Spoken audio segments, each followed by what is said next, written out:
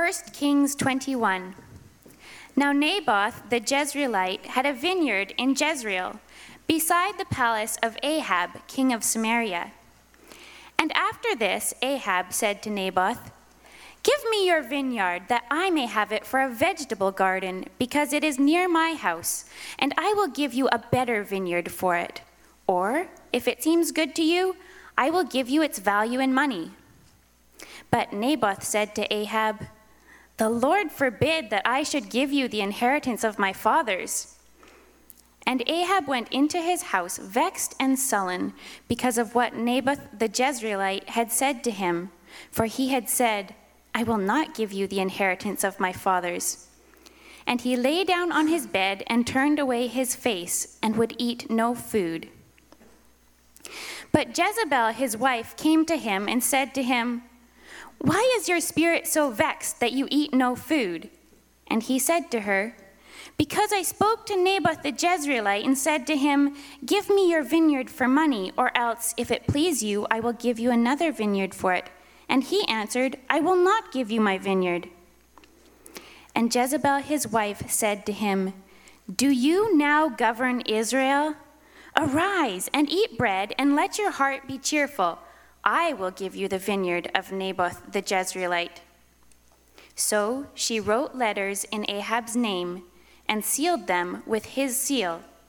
And she sent the letters to the elders and the leaders who lived with Naboth in his city. And she wrote in the letters, 'Proclaim a fast, and set Naboth at the head of the people, and set 2 worthless men opposite him, and let them bring a charge against him, saying, "You have cursed God and the king." Then take him out and stone him to death.' And the men of his city, the elders and the leaders who lived in his city, did as Jezebel had sent word to them. And as it was written in the letters that she had sent to them, they proclaimed a fast and set Naboth at the head of the people. And the 2 worthless men came in and sat opposite him. And the worthless men brought a charge against Naboth in the presence of the people, saying, "Naboth cursed God and the king." So they took him outside the city and stoned him to death with stones. Then they sent to Jezebel, saying, "Naboth has been stoned. He is dead."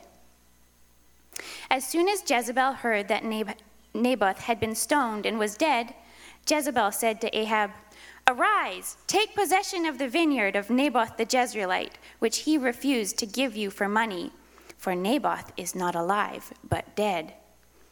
And as soon as Ahab heard that Naboth was dead, Ahab arose to go down to the vineyard of Naboth the Jezreelite to take possession of it. Then the word of the Lord came to Elijah the Tishbite, saying, "Arise, go down to meet Ahab, king of Israel, who is in Samaria. Behold, he is in the vineyard of Naboth, which he has gone to take possession. And you shall say to him, 'Thus says the Lord, have you killed and also taken possession?' And you shall say to him, 'Thus says the Lord, in the place where dogs licked up the blood of Naboth, shall dogs lick your own blood.'" Ahab said to Elijah, "Have you found me, O my enemy?" He answered, "I have found you because you have sold yourself to do what is evil in the sight of the Lord. Behold, I will bring disaster upon you. I will utterly burn you up and will cut off from Ahab every male, bond or free, in Israel. And I will make your house like the house of Jeroboam the son of Nebat, and like the house of Baasha the son of Ahijah, for the anger to which you have provoked me, and because you have made Israel to sin." And of Jezebel the Lord also said, "The dogs shall eat Jezebel within the walls of Jezreel. Anyone belonging to Ahab who dies in the city, the dogs shall eat, and anyone of his who dies in the open country, the birds of the heavens shall eat." There was none who sold himself to do what was evil in the sight of the Lord like Ahab, whom Jezebel his wife incited. He acted very abominably in going after idols, as the Amorites had done, whom the Lord had cast out before the people of Israel. And when Ahab heard the words, he tore his clothes and put sackcloth on his flesh and fasted and lay in sackcloth and went about dejectedly. And the word of the Lord came to Elijah the Tishbite, saying, Have you seen how Ahab has humbled himself before me? Because he has humbled himself before me, I will not bring the disaster in his day, but in his son's days I will bring the disaster upon his house. This is the word of the Lord. Let's pray. Father, thank you for your word, and thank you that it is a light to our path. I pray that you would open our hearts to it today, and that you would give Paul your words as he comes to speak, and that by your Holy Spirit you would give us courage and obedience to walk in the ways of your word. In Jesus' name, amen. Just a note about the title. Naboth, one of God's 7,000. That comes from 1 Kings chapter 19, verse 18, where God had told Elijah that he had preserved 7,000 in Israel who had not bowed the knee or kissed Baal. Naboth was one of those 7,000. I want to give the big picture of this text before zooming in on some details. There's something about this story that resonates with humankind. It's not just Naboth's story, it's our story. And in one way or another, we find ourselves in this story.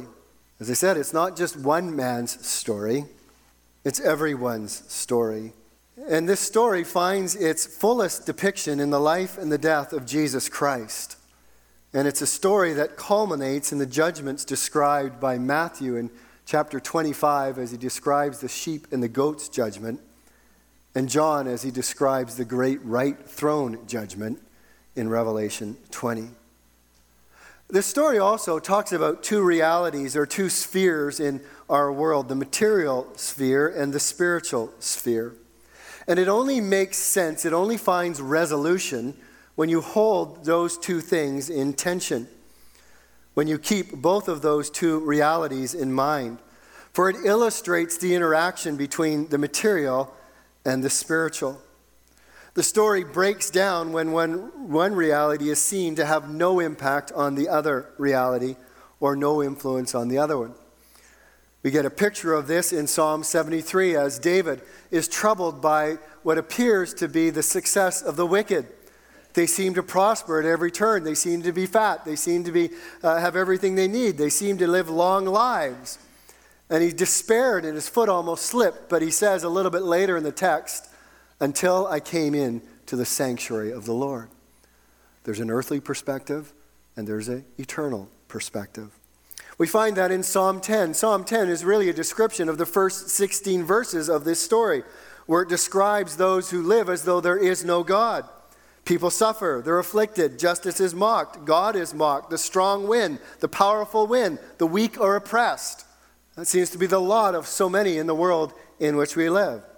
But then you go to Psalm 33 and you get the other perspective, or the full perspective, because it's illustrative of a vast amount of biblical truth that gives us the full perspective about justice and life and truth. For there in Psalm 33 it says, "The Lord looks down from heaven and he sees all of the children of man." There is a God on his throne, and there is a God that looks down on this world, and he sees every single one that he has created. While this story reflects the experience of humankind, it specifically zeroes in on the lot of the children of God. We who are part of the 7,000, we who are part of the 144,000, that great multitude which nobody can count, we who are God's children. The story connects us back to Genesis chapter 3, verse 15. And if you were here before Christmas, we spent a whole morning on that particular text, Genesis 3:15, which talks about the enmity or the hostility that is in this world between the seed of the woman and the seed of the serpent. There are only two families in this world.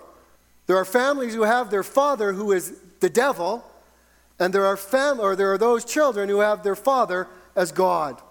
There are only two families, and there is tension between those two families. This story illustrates the tension between those two families.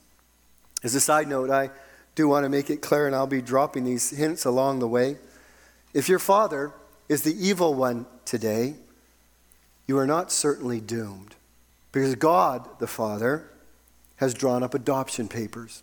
God, our Heavenly Father, has an adoption plan that he has set in motion and already worked out. He can take you from darkness to light. He can take you from the kingdom of Satan and bring you into the marvelous light of his glorious kingdom. While you have light or life, your destiny is not sealed. We get our bearings in this text as we look at the first verse. Some time passed after these events. It's just a reference back to the Syrian debacle and the pronouncement of judgment against Ahab by God's prophet. If you remember at the end of that text, as Pastor Barry left us in verse 43, after the king had been pronounced for the third time by a prophet of God that he was going to die, it said the king of Israel went to his house vexed and sullen and came to Samaria. He was stewing. He wasn't remorseful. He was sullen. He wasn't repentive. He was ticked off at the word of God and what God had said to him. In chapter 20, Ahab had been waging an external battle, a battle against the Syrian army. Now Ahab is waging an internal battle which characterized his reign. It's a battle that he fights externally, but it's waging inside of him, and it's a battle with the word of God. And it's a battle against the prophets of God who represented the word of God. If you were here when we first introduced this series a number of weeks back, we introduced it with describing the reign of Ahab. And at the end of the description of the reign of Ahab, in chapter 16, verse 34, there's this strange verse. It summarizes his kingdom. It says, in his days, Ahab's days, Hiel of Bethel built Jericho. He laid the foundation at the cost of Abiram, his firstborn, and set up the gates at the cost of his youngest, Segub, according to the word of the Lord, which he had spoke by Joshua the nun, or Joshua, son of Nun. Joshua wasn't a nun. The point being made to us, though, about that is that the reign of Ahab was characterized by a disregard for the word of God, by a distaste for the word of God, by a rejection of the word of God, by ignoring of the clear word of God. He lived and reigned in defiance to the word of God. Ahab hated the word of God. And in fact, we will see next week when he gathers all these prophets around him and they say, is there one more prophet? He says, yes, there is, but I hate him because he always tells me what I don't like. What he was saying was, I hate the word of God because it directs me in a course that I don't want. Ahab wanted to do what Ahab wanted to do. The word of God would not let him off the hook. The prophets in the Old Testament functioned as the word of God, and they pricked the consciences of people. Today we have the complete word of God, which also serves to guide and direct and shape our conscience, to accuse us when we're wrong and to encourage us when we're right. What is your relationship with the word of God today? The first part of this text, the first 16 verses, tells us the trouble with only half a picture, an earthbound perspective. It's a brutal story. It really is. It's not an unfamiliar one, is it? It's about injustice. It's about the abuse of power. It's about the disregard of God's people by others. And the first 4 verses are filled with tension, and lurking in the background is this sullen, vexed, pouting king. A local man had a vineyard, as the story goes, and it was in Jezreel next to the palace of King Ahab. And if we didn't know the rest of the story, this might be a great place to stop, because we think, wow, how serendipitous is that? We talk about real estate, don't we? Say location, location, location. What a better place to have a vineyard than beside the king of Israel. What a better place to be connected with the social elite of Israel than to have a vineyard next to the summer palace of the king. We might think, wow, Naboth has it made. He could use this location for his leverage financially and socially. What a stroke of luck for him. And like a good neighbor, Ahab makes a visit one day, but it's a visit with a purpose. He wants Naboth's vineyard, and he's willing to give a better vineyard for him if he would just give it up. He's willing, if he won't take a better vineyard, to give him a good price for his vineyard. And his excuse is, I want a vegetable garden. It's a fascinating word, vegetable garden. It's only used twice in the Bible, here and in Deuteronomy chapter 11, verse 10. I think there's a spiritual story. There's something that the author is wanting to stir in us as we think about this particular story. For in Deuteronomy chapter 11, verse 10, God reminds Israel that the land they are leaving, the land of Egypt, was like a vegetable garden. And that God was taking them from Egypt to the land of Canaan. He was moving them away from a vegetable garden to be his vine and his planting in the land of Canaan. In the Old Testament, Israel is often referred to or portrayed as a vine under God's special care. Could it be that Ahab's desire to replace a vineyard with a vegetable garden is meant to be symbolic of a deeper desire that he had to take the people back to Egypt and out of the land of Canaan? He wants to make Israel like Egypt.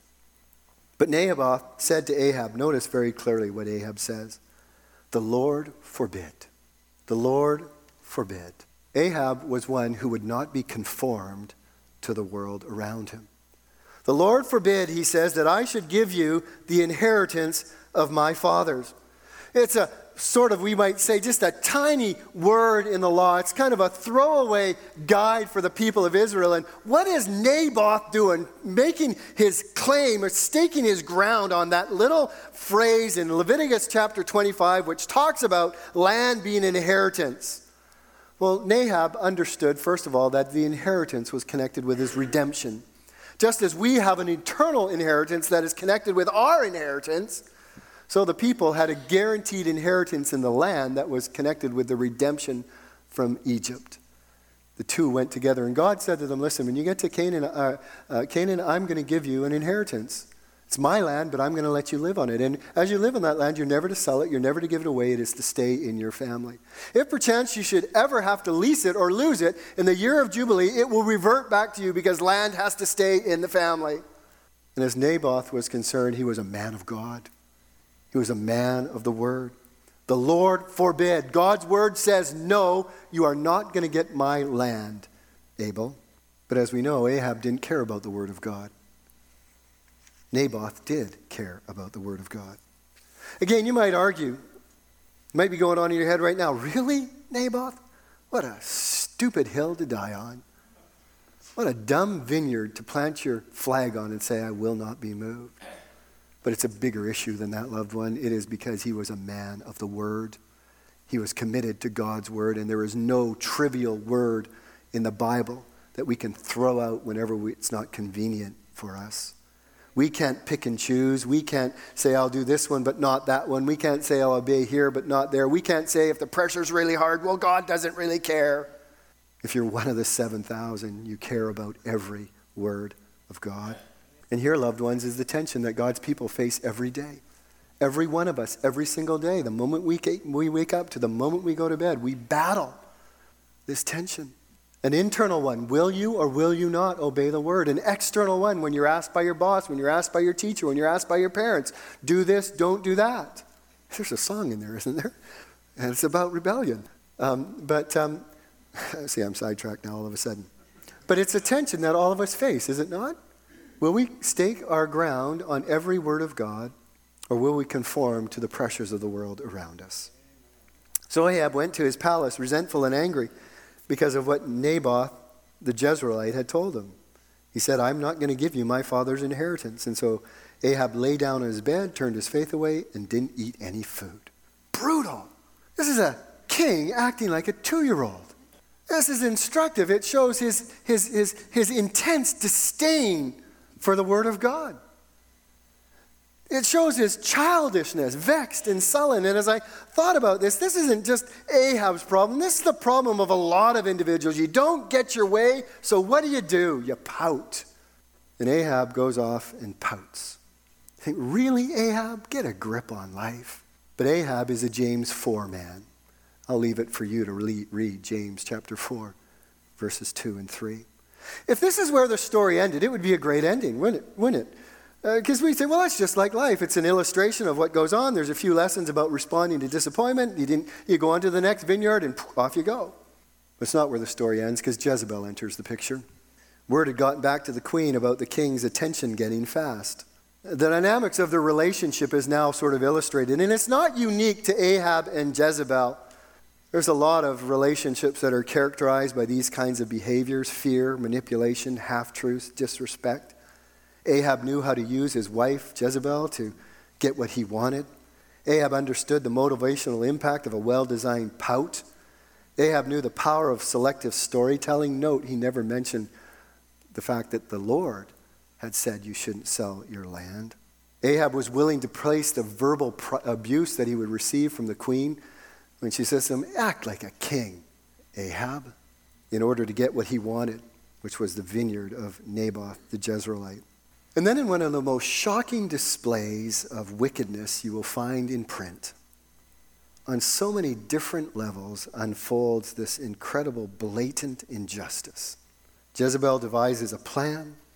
The elders and the leaders are complicit in that plan, as is Ahab. They carry it out to perfection, and Naboth disappears from the face of the earth. And we wonder, was it really worth the price, Naboth? Was nonconformity really your only option? It's just a hunk of land, Naboth. Ahab gets his vegetable garden. It's a shocking story on so many different levels. I was shaken, and I was frustrated and incensed, and I have notes that just scribbled all my frustrations at home in my study with this. And the thing is, if this were just a story, that would be bad enough. But it's not just a story. This is the world in which we live. This is what we see and hear about every day in the news and in the media and in people's lives that we talk to. And we say, where is justice? Where is God? Why do the powerful always seem to succeed? Why do the weak always get stepped on? Why are they continually oppressed? Is nothing ever going to change? And then we look at it through the lens of the people of faith, and it's sometimes even more difficult. We say, God, they're your children. This is your son. This is your daughter. Why is that happening to them? We want God to act, and we want God to bring about justice. If this was the end of the story, which for many people in the world in which we live who do not have faith, this is the end of the story, then we are left with helplessness and despair. Life really doesn't make sense, does it then? Life really isn't just after all. Injustice happens all the time, and you live and you die and you vanish, and it's meaningless. Life is meaningless. It has no purpose. It's just the powerful win and the weak are trodden on, and that's been the history of the world forever and ever. It's just futile to live on this earth. And what it leads to is vengeance and despair. I will take matters into my own hand then. Or I throw my hands up in the air and say, I can't do a thing. But that's not where this story ends, is it? You come to the other side of the picture, which is the heavenly perspective, starting at verse 17. I needed to hear these words as I have read and reread this account. I needed to be reminded that there is a God.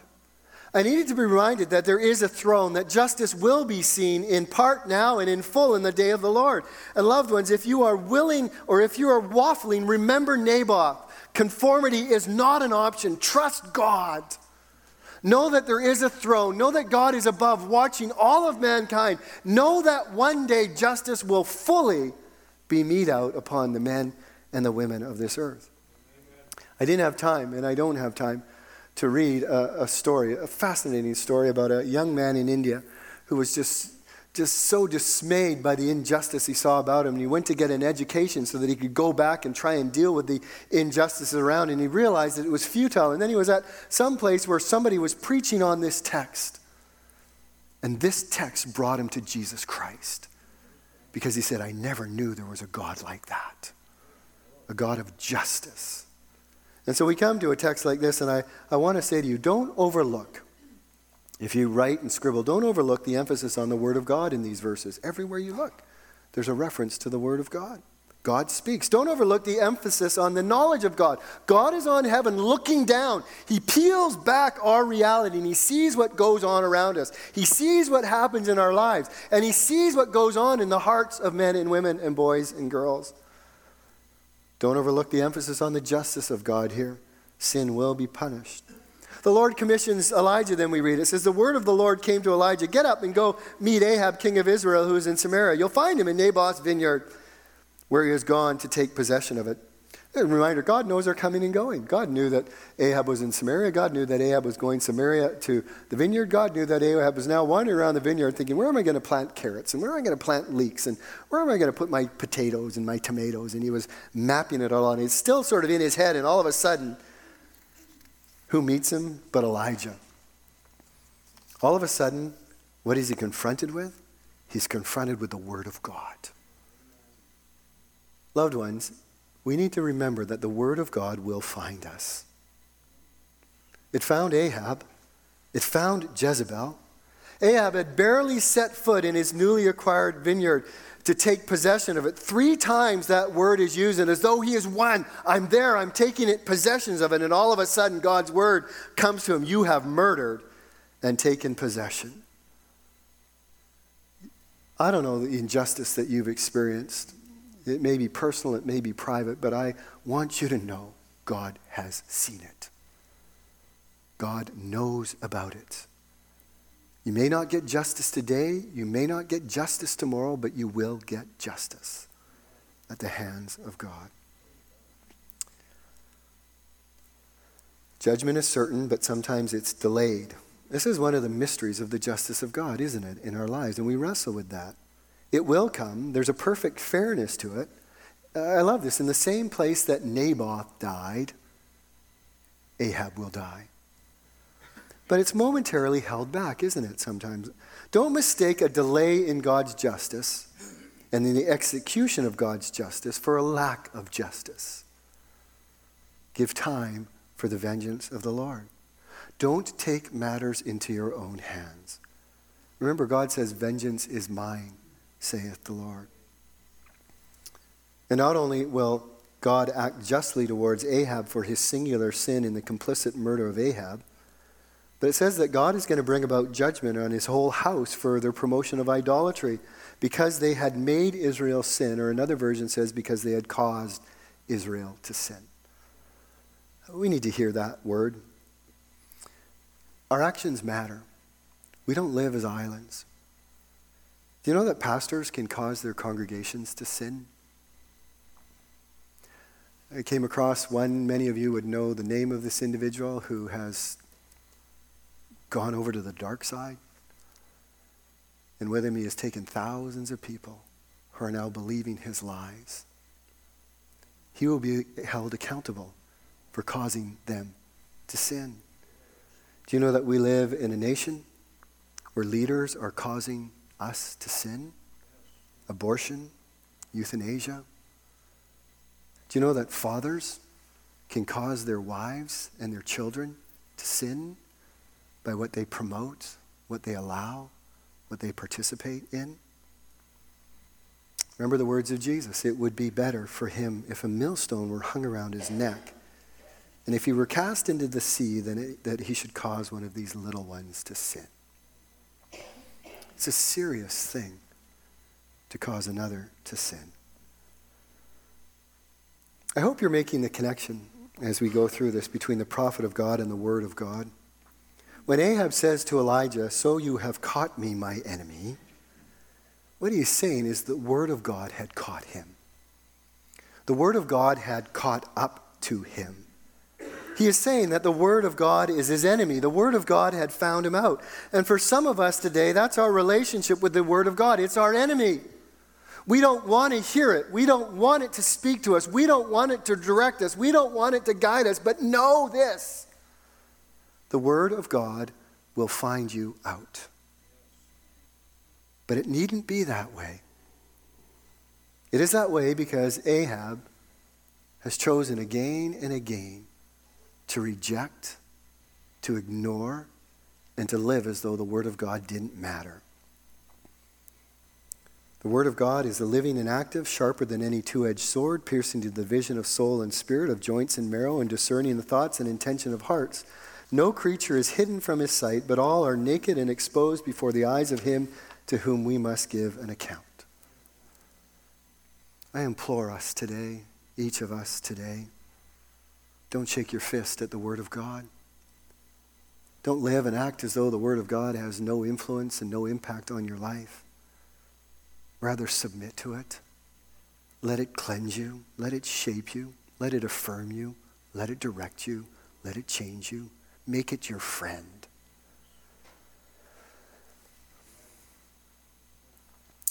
This story is a story of human history, as I've said a few times.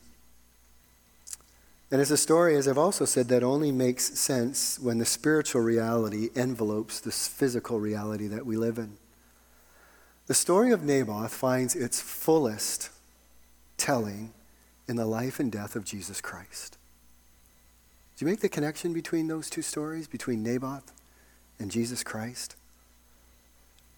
Nothing escaped the notice of God. We understand in the death of Jesus and the life and death of Jesus that men acted of their free will and free accordance with their own desires according to the predetermined plan and purpose of God. Again and again, the Bible declares Jesus innocent. Pilate declares Jesus innocent. Herod declares Jesus innocent. People were lined up to accuse him falsely. One was paid to betray him falsely. It's the greatest injustice that human history has ever known is in the death of Jesus Christ. And yet on the cross, the perfect justice of God was on display. It's hard for us to see that, but it is the most beautiful display of the justice of God. Because there on that cross, Jesus Christ fully bore the payment and the penalty for the sins of anyone who would put their trust in him. Fully. The curse, the blame, the guilt, the shame, the rebellion, the murder, the greed, the lust, the adultery, the idolatry, all of that was punished by God on Christ Jesus. And for those who put their faith and trust in Jesus Christ, then what happens is we get his righteousness, we get his perfection put on us. And so the Bible is true that God then can be both just because he has punished Christ fully and completely for what our sins deserve, and he can be the justifier. He can look at us and say, I forgive you of your sin.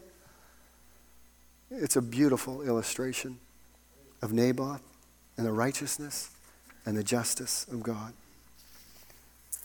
We come back to this text, and we come to verse 25 and 26. This is the commentary now by the author on this text. Notice what he says.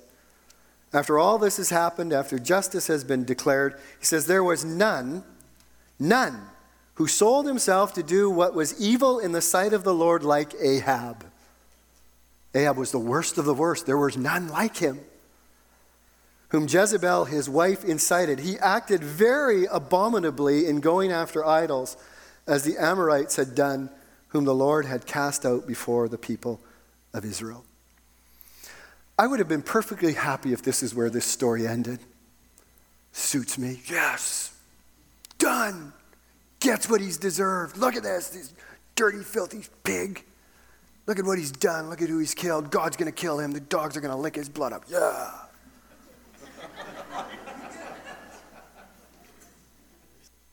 But the ending is so unexpected. It's not what we want. And when Ahab heard those words, he tore his clothes and he put sackcloth on his flesh, and he fasted and lay in sackcloth and went about dejectedly. This is a good sullenness now. And the word of the Lord came to Elijah the Tishbite, saying, have you seen how Ahab has humbled himself before me? Because he has humbled himself before me, I will not bring the disaster in his days. The delay of God's justice leaves room for the grace and mercy of God. It's not a one-off, what's going on here in Ahab's life. A few hundred miles away, and give or take 10 or 20 years, same thing is being worked out in Nineveh. Jonah is there in Nineveh. He's preaching the word of God. He's there under duress. The Ninevites repent. They fast. They are broken. God withholds his judgment. Jonah goes off and pouts. I knew that's the kind of God you were, and I hate it. But the delay in the justice of God leaves room for the mercy of God. And we look at Ahab and we say, God, are you kidding me? Really? Are you serious, God? Look at what he's done. Look at who he's killed. Look at the injustices. Look what he's done to your people, Israel. And look at this. He's humbling himself and you're buying it? I think one of my favorite Old Testament verses is in Micah 7:18. Who is a pardoning God like you? I'm so glad that God is not like me. I'm glad that God is God. I think we might call this merciful justice. What a combination, mercy and justice. Do we see this in anybody else, anywhere else but in God? Is it possible that we should imitate our Heavenly Father? Is it possible that we should try and more allow God to work in us such that we might be merciful in justice as well? Let's help with ask some clarifying questions about Ahab's repentance, and because I wonder how many of us have done the same thing. How many of us have been confronted and slammed by God's word or by someone who has exposed our evil, our wrongdoing, and we're broken. We're hit. We're stopped dead in our tracks. We've been brought under conviction of our sin. The word of God has been heavy upon us, and we've broken before it. And then what? Hebrews 6 talks about the difference between remorse and repentance. 2 Corinthians chapter 7, verse 9 makes a distinction between worldly grief and godly grief. Are you able to distinguish between those two? Is it possible to be sincere for a good time but not for a long time? Is it possible to be serious but only for a moment? I think in this text too it's helpful and it's important that we differentiate between justice postponed and justice canceled. The justice towards Ahab was not canceled. It was simply postponed. Yahweh only changes the timetable, not the agenda. And some of you need to hear this today. God has been merciful to you. He has postponed judgment that he has declared upon you. It's God, is it not? He says, have I any pleasure in the death of the wicked? Declares the Lord, and not rather that he should turn from his way and live? The Lord is not slow to fulfill his promise, as some count slowness, but is patient towards you, not wishing that any should perish, but that all should reach repentance. That is God's heart. So what are you doing with the delay of God's justice in your life? Use it to allow God to work deep, meaningful repentance in your life, rather than play in a pool of remorse. Secondly, the delay of justice provides opportunity for personal reflection. Notice that God doesn't talk to Ahab, he talks to Elijah. And he basically says to Elijah, well, the word of the Lord came to him, saying, have you seen Ahab? I think we have a hard time with mercy. We have a hard time with grace. We just want people to be slammed. We want them to get what they deserve. Maybe this is what Elijah was thinking. After all, he had gone to Horeb to accuse the people of Israel and say, God, look at them. What are they doing? Get them. And God says, look at Ahab. I think God is asking each one of us here today, just think about mercy and grace a little bit more. To be willing to work with somebody rather than slam them so quickly. Finally, the delay of justice gives us an opportunity to share the gospel. God's declaration was, I will not bring the disaster during his lifetime because he has humbled himself before me. There's an opportunity for the gospel here, loved ones. This text is beautiful because it says there is nobody.